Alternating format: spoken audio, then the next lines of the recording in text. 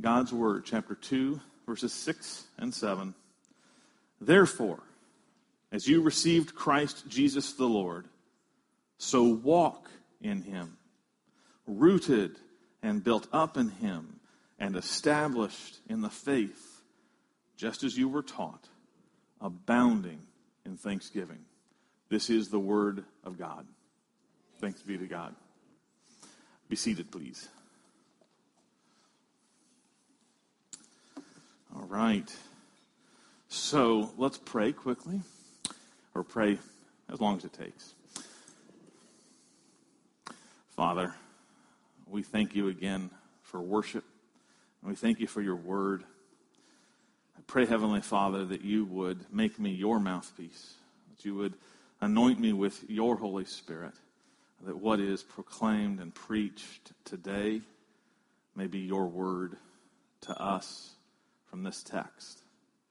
And Father, I pray for each of us to have ears and hearts ready to apply, ready to wrestle, that you would give us a Berean spirit, that we would take the word preached and plant ourselves in your word to see its truth. Father, we pray your promise that your word does not return void. We pray that word that Jesus spoke to pay attention to what you hear, for the measure that you hear will be measured to you and more. Father, reward us with careful, attentive ears and give us more hearing and more understanding of your glorious gospel. We pray this in Jesus' name. Amen.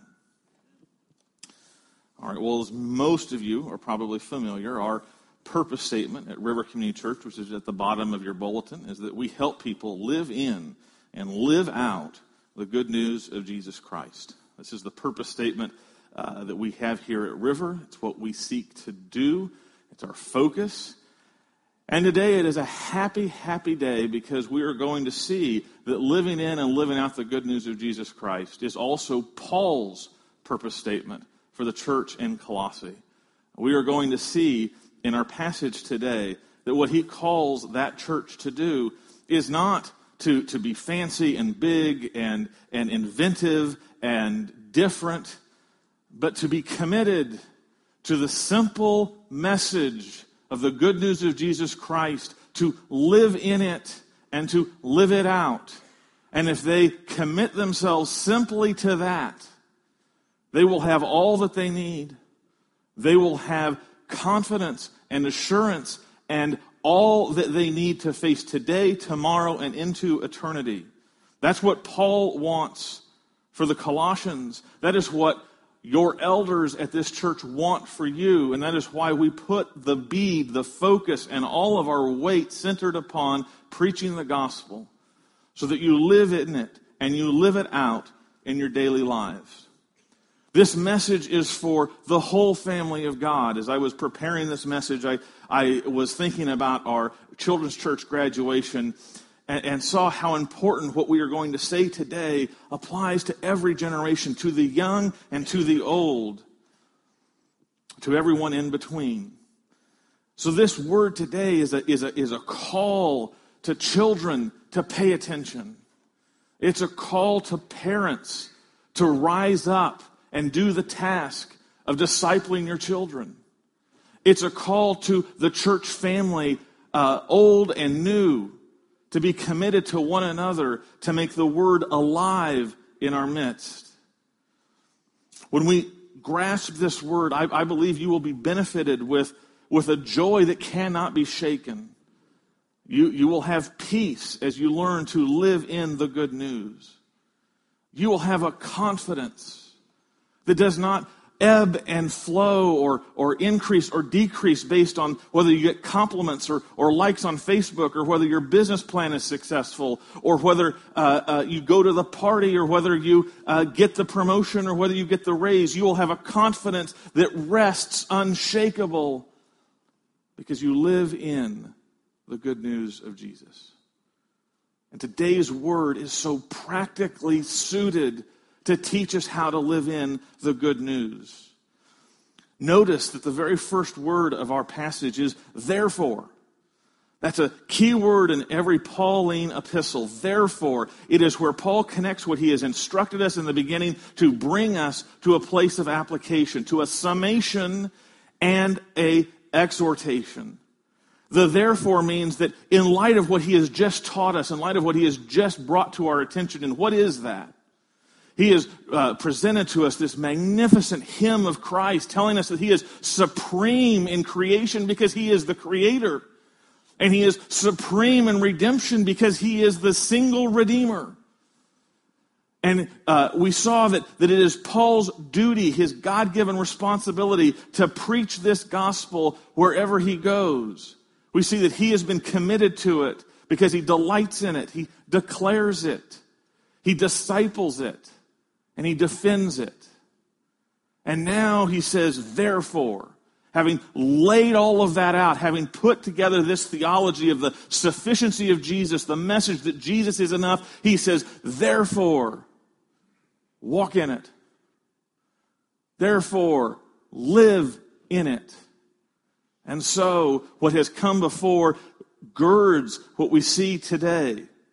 Paul's thesis of what he wants for every Christian is laid out in verses 2, 6, and 7.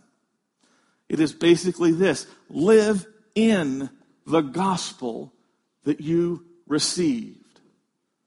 And so the question for us today as we go through this text is, what does it mean to live in the good news of Jesus Christ? What does it mean to live in the good news of Jesus Christ? Paul gives us two primary answers. The second answer, if you look at your outline, has some subpoints to it. So it'll have more of our time. But if we want to live in the good news of Jesus Christ, it means two things. First, that we recognize that the gospel gives us life. And second, that the gospel is our life. And we will go through those piece by piece. Let us understand what it means that the gospel gives us life. This we take from that very first phrase in verse 6. Therefore, as you received Christ Jesus the Lord. The word received is an important word. It's almost a technical word in Paul's letters for describing something official and definite and clear that has been transmitted, has been passed on.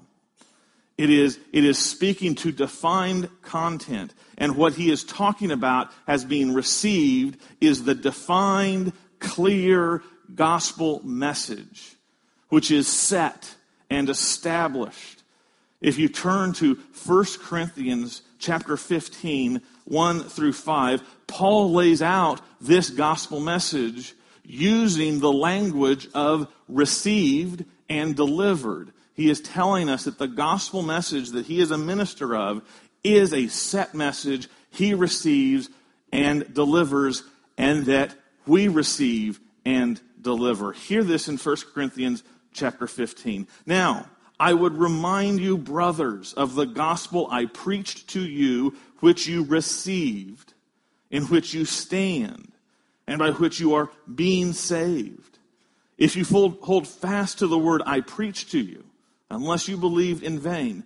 For I delivered to you as of first importance what I also received, that Christ died for our sins in accordance with the Scriptures, that he was buried, that he was raised on the third day in accordance with the Scriptures, and that he appeared to Cephas, then to the 12. This is the gospel message that Paul received and that he delivers. And often he uses the shorthand of Jesus Christ the Lord to kind of wrap all of that up, because that is the core meaning of the gospel message. But this is the message that he said he has received, and it is the message that he says that the Colossians have received. Now here's something very important for us. The same gospel that Paul received is the gospel that we receive.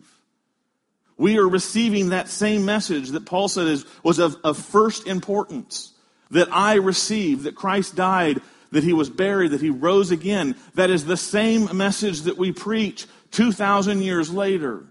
The message doesn't change. The message doesn't get added to or modified. It is trans-historical. It is trans-cultural. We don't preach a different gospel based on what your felt needs are. We don't preach a different gospel based on your socioeconomic status or your ethnicity or your country of origin. We will preach the same gospel if the Lord tarries 200 years from now. Because it is one gospel. The gospel that Paul received is the gospel that you received. And if it had power to transform Paul's life, it has the same power to transform yours. Amen? And so what is the gospel? Why is this so important? Why is the gospel message and being fixed on the gospel message so important? Because it alone gives life. It alone gives life. Here's what the gospel message does. Paul tells us in Colossians 2:27 that the gospel is Christ in you, the hope of glory. The resurrected Lord is in you, bonded to you. You can no more perish than Christ can perish, because Christ has bound himself to you in the gospel. And that is the only life that will never perish. Every other thing in this world will fade, will diminish, will die. But what is bound to Christ, the resurrected Lord, will have life inextinguishable. And so, the gospel alone gives us life. And Paul describes the gospel in shorthand here by saying that it is you received Christ Jesus the Lord. The gospel is simply this, that you have placed your trust in Jesus as the Savior and the Lord. Savior and Lord, those cannot be separated. Because Jesus is one person, and you receive Jesus, you receive him as Savior and Lord. That is what it means when we look at the meaning of Christ. Christ is the word for Savior or deliverer. And Lord, well, we know what that means. But those are together. To have Jesus is to have him as Savior and Lord. Now there is a debate in the commentaries because the Greek allows you to go either way. Is Paul using the word Christ as a name of Jesus? Or is he using the word Christ as a title for Jesus? I think the Greek tilts a little bit towards calling the word Christ a title of Jesus, so that you could translate it as Jesus the Christ, the Lord. At any rate, the meaning of Christ is still Savior and Deliverer. And whether Christ is considered Jesus' name or whether it is considered Jesus' title doesn't change who he is. I will say this, that I think it is fascinating, incredibly fascinating, and an incredible witness to who Jesus really is that by the third decade, even less than that, of when Jesus rose from the dead, he was considered the Christ as a name. Who is Christ? That's Jesus. So convinced is that Jesus is the Christ, that Jesus Christ became his name. This is like when somebody is so exceptional at sports, like a quarterback, and he's just called the arm. Or Frank Sinatra is just called the voice. The only thing that you can know as the Christ is Jesus. There is no other Christ. There's no runner-up. There's no finishing gallery of potential Christs.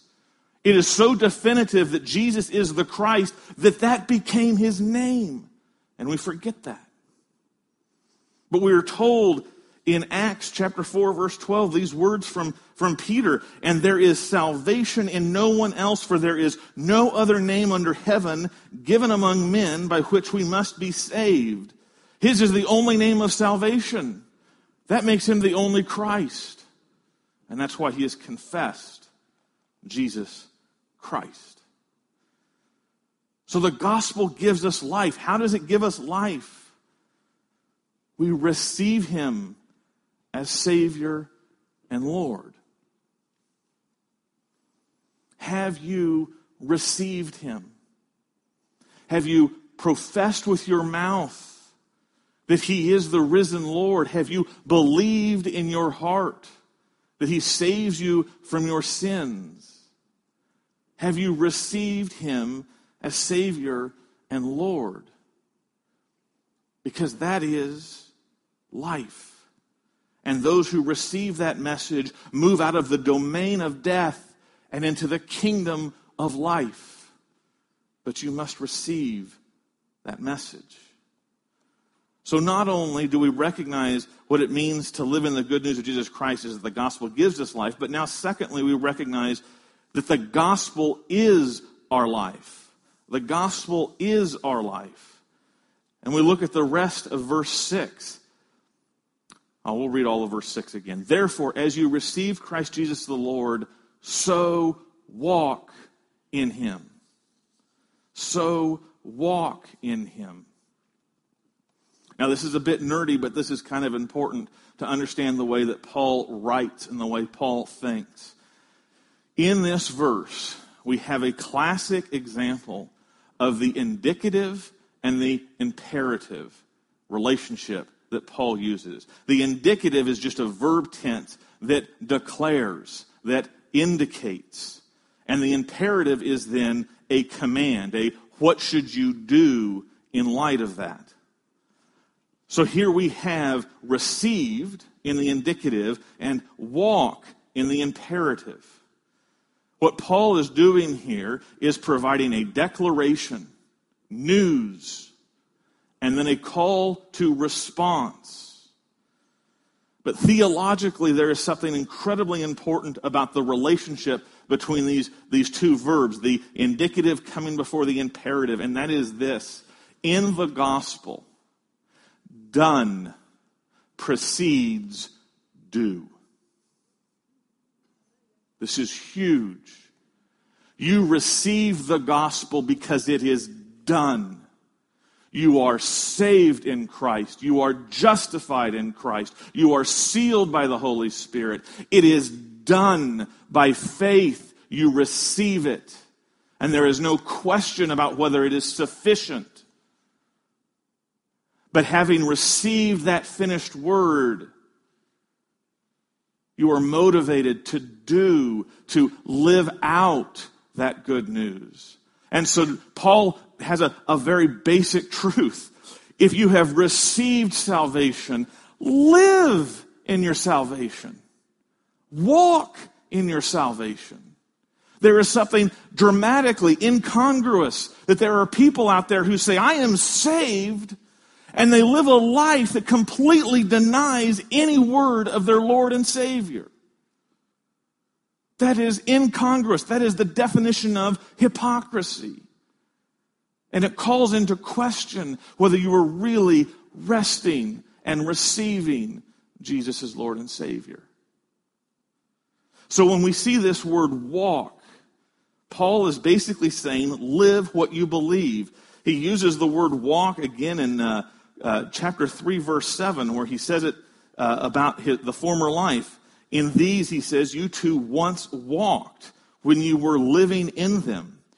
You see there that walked and living in them are synonymous, are parallel terms. So when Paul says walk in the gospel, he is saying live in the gospel. I mean, this is basic. The gospel that gives us life ought to be our life. It makes absolutely no sense to say, the gospel gave me life, now I live as far away from it as possible. No, if it gives us life, it is our life. And how does the gospel become our life? Paul shows, as he expands in verse 7, what living in the gospel means with 4 very picturesque verbs.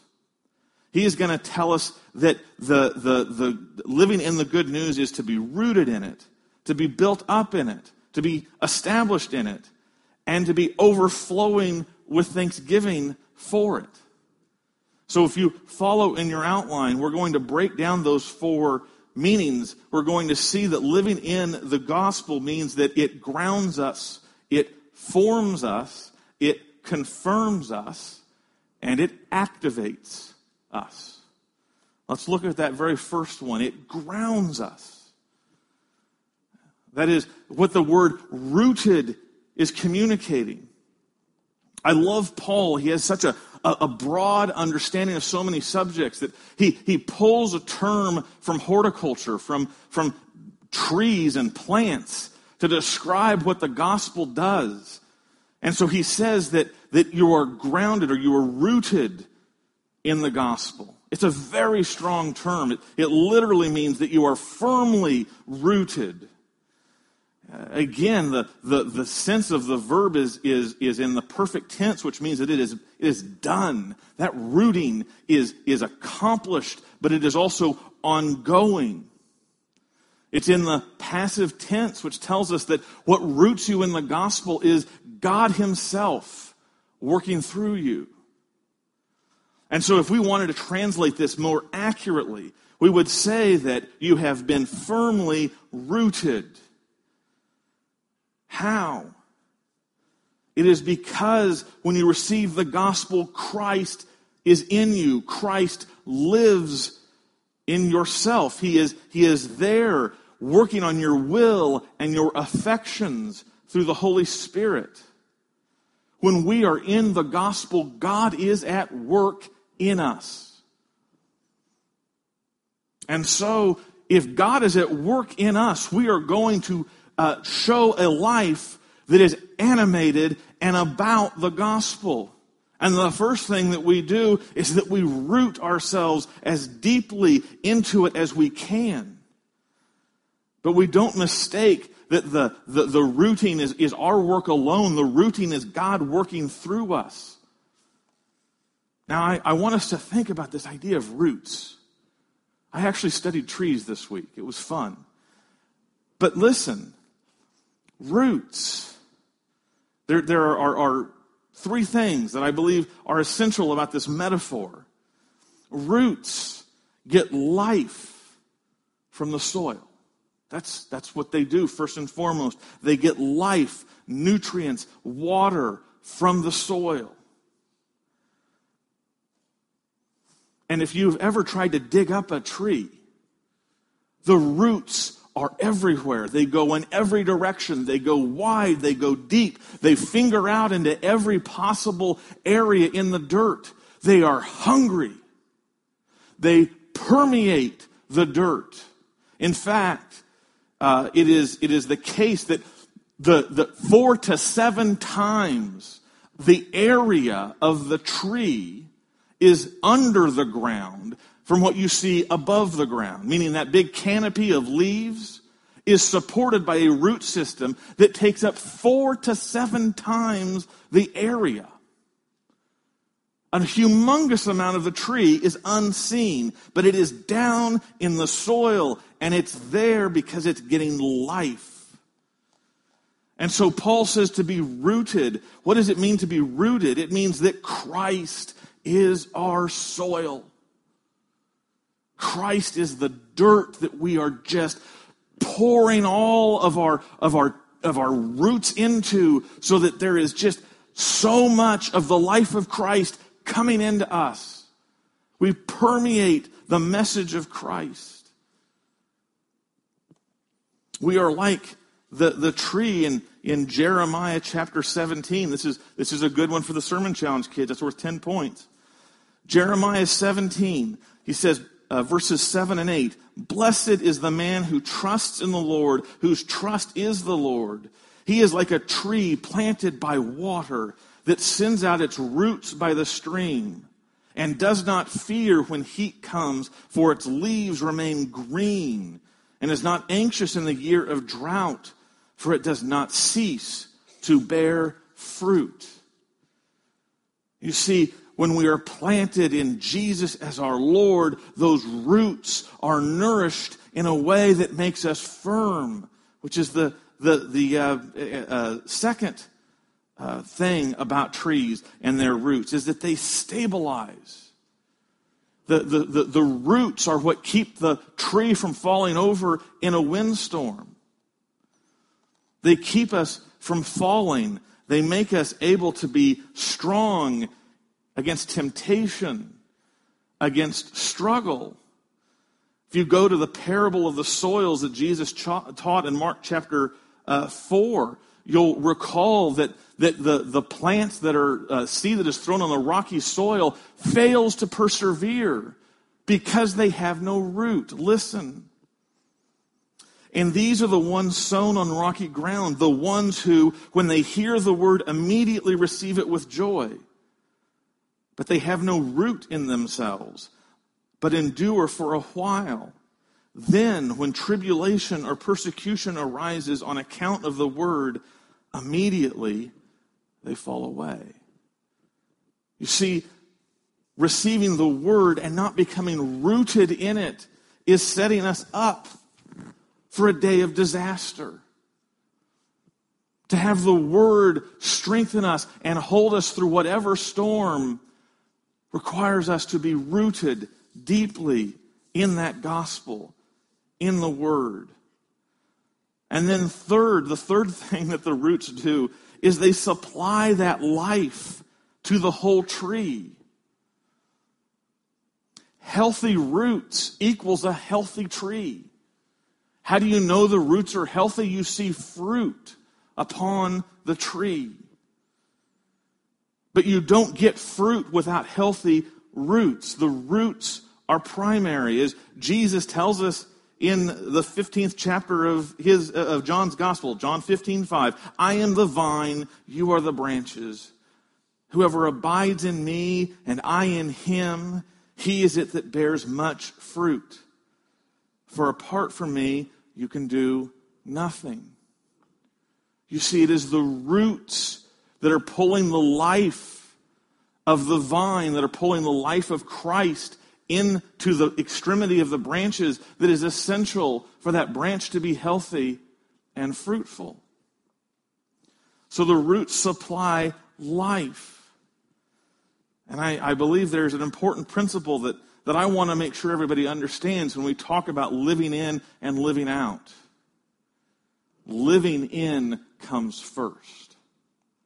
You cannot live out what you are not living in. And so trees spend a lot of their time and a lot of their energy in their early days completely underground, just getting their roots out. Because the tree cannot be healthy until the roots have found the healthy soil. And so that is an apt metaphor for us. Root yourselves in the gospel. Root yourselves in the word. Kids, I give you that sermon challenge because this is part of the formation of you knowing the word and pressing it into your heart. It's not necessary, but it is good. And I encourage you to take the opportunity to learn, to listen, and to grasp the depth and riches that comes through the preached word in doing that.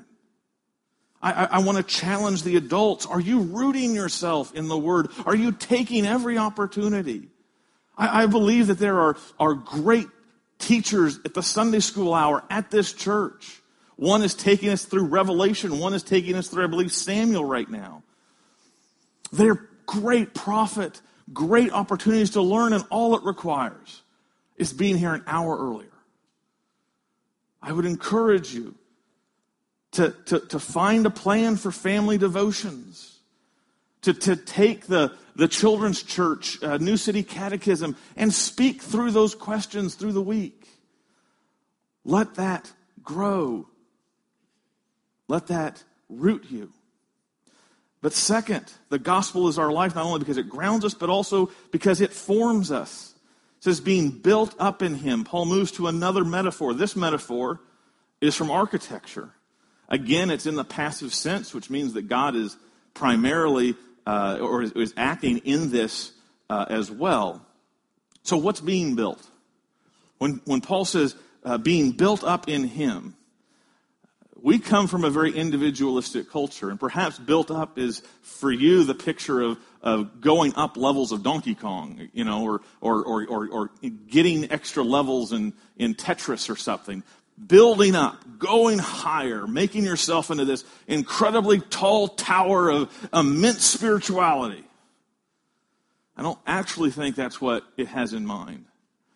Because when Paul talks about the building metaphor, 9 times out of 10, he is talking about us being built into something God is building, which is the temple, the church, the people of God. Listen to Ephesians, the sister epistle to Colossians, chapter 2:21. He says, in whom, that's Christ, the whole structure being joined together grows into a holy temple in the Lord. In him you also are being built together into a dwelling place for God by the Spirit. You see the image. God is building us together into a house that brings him glory, that manifests his truth, his reality in this world. Peter says that we are living stones. Peter says in his first epistle, chapter 2, 4, and 5, these words, as you come to him, a living stone rejected by men, but in the sight of God chosen and precious, you yourselves, like living stones, are being built up as a spiritual house, to be a holy priesthood, to offer spiritual sacrifices acceptable to God through Jesus Christ. So when Paul says being built up in him, I believe he is saying being built into the church. Paul has a picture of what we are in the church. We are not consumers. We are stones mortared in, fixed and held. We exist together as stones. We hold on to one another. We are giving support to some stones, while other stones are giving support to us. The whole picture of a brick wall, you reduce a brick from the wall, you create instability for the whole structure. That is the picture. You belong in the church. You are a living stone. The church's life is there for you to receive, and your life is there for you to give it. The vitality that we are to have in the gospel is us to others and others to us, but that requires us to be built into the church. Living in the gospel is to become, as Paul says in verse 2:2, people who are knit together in love. Knit together in love. So when we recognize these terms, being built up, living in the gospel means to be in community, means to be connected to God's people. Perhaps this is too simplistic, but I think it's close. Living in the gospel means we live in the church. As Paul says in Colossians 2:19, we'll get to someday soon, not holding fast to the head, from whom the whole body, nourished and knit together through its joints and ligaments, grows with the growth that is from God. Do you see that the life of the head is poured into the body, which are joined together like members of a body or bricks in a building? And so if we want to live in the gospel, we need to be living in the church. Are you connected vitally to the church? Supporting others as others support you. Life comes through being in the church.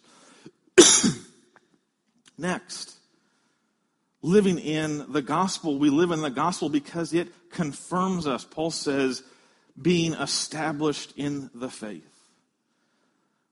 The word established is another metaphorical term. It comes out of the marketplace. And the word established is often synonymous with the idea of a product's guarantee.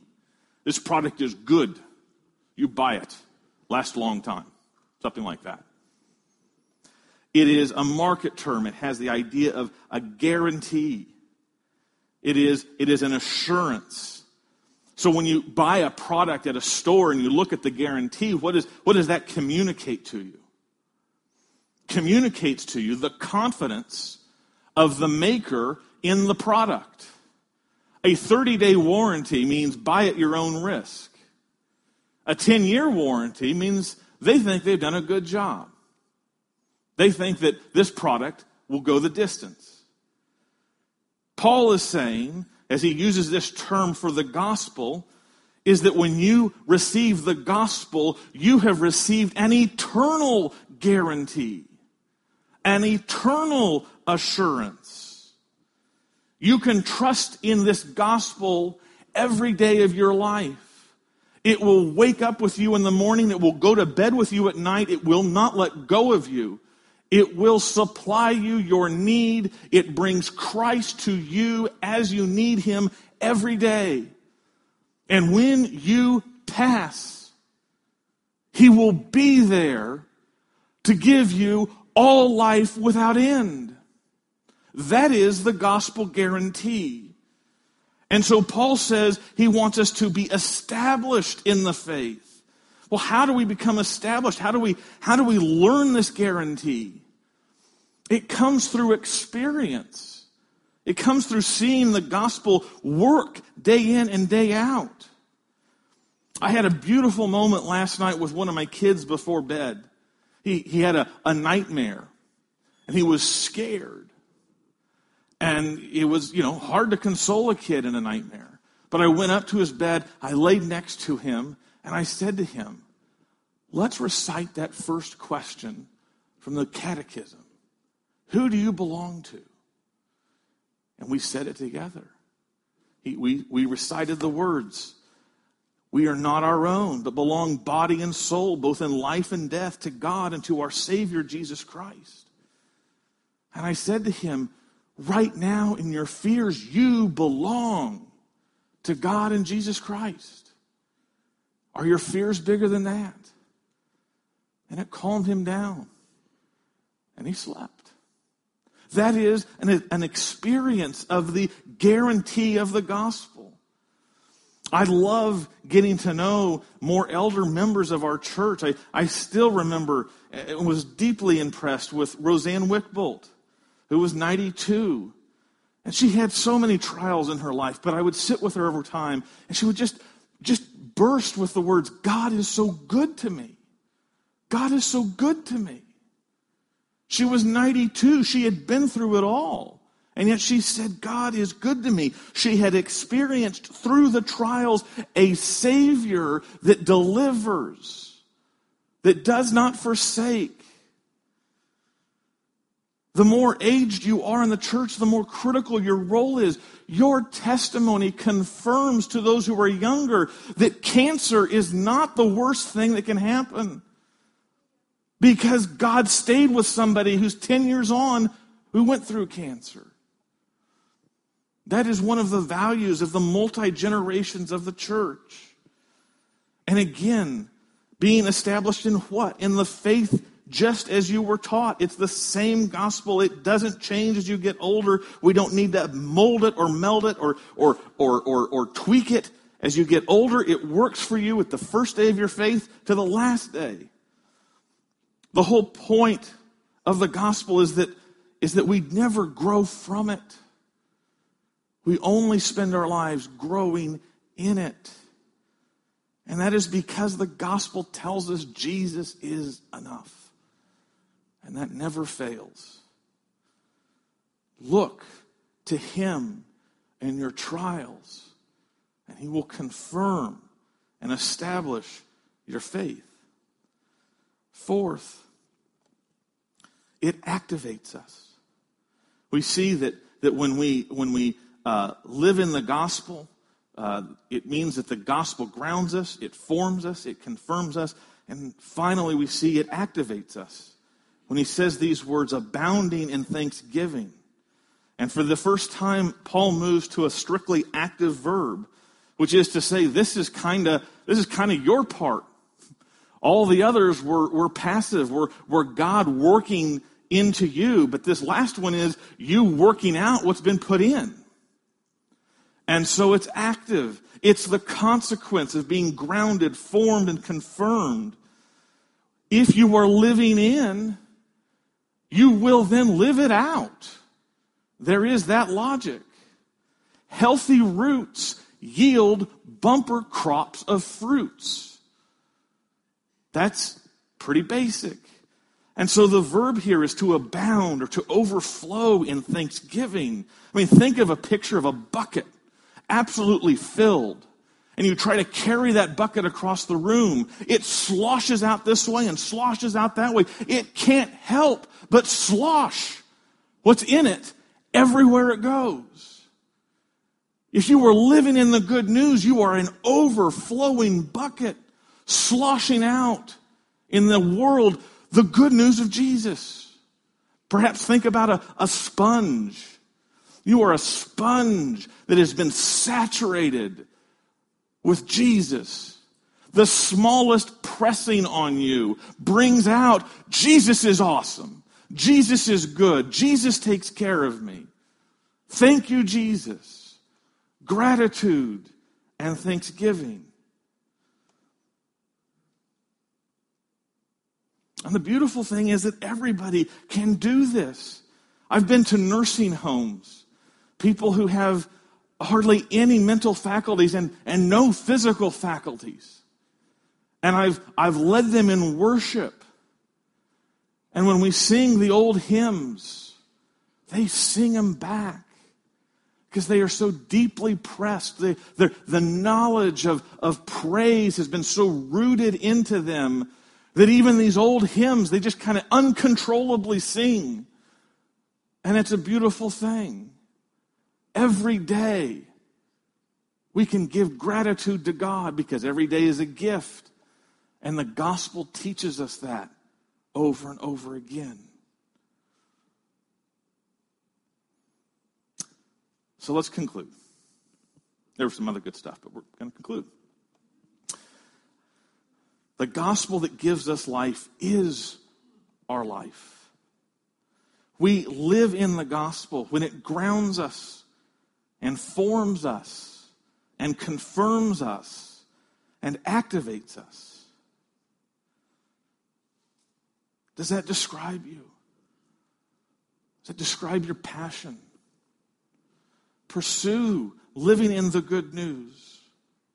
Because the best thing of all hasn't even been said yet. Living in the gospel prepares us for eternal joy. As the Apostle John says, abide, which you could translate as live in him, so that when he appears, we may be confident and unashamed. You see, living in the good news means that at the end, you will meet your Savior and Lord with confidence and no shame, because he has perfected you and justified you and made you his own every day that you were here, and holds on to you for all time. Beloved, live in the gospel, for great joy awaits all who do. Amen.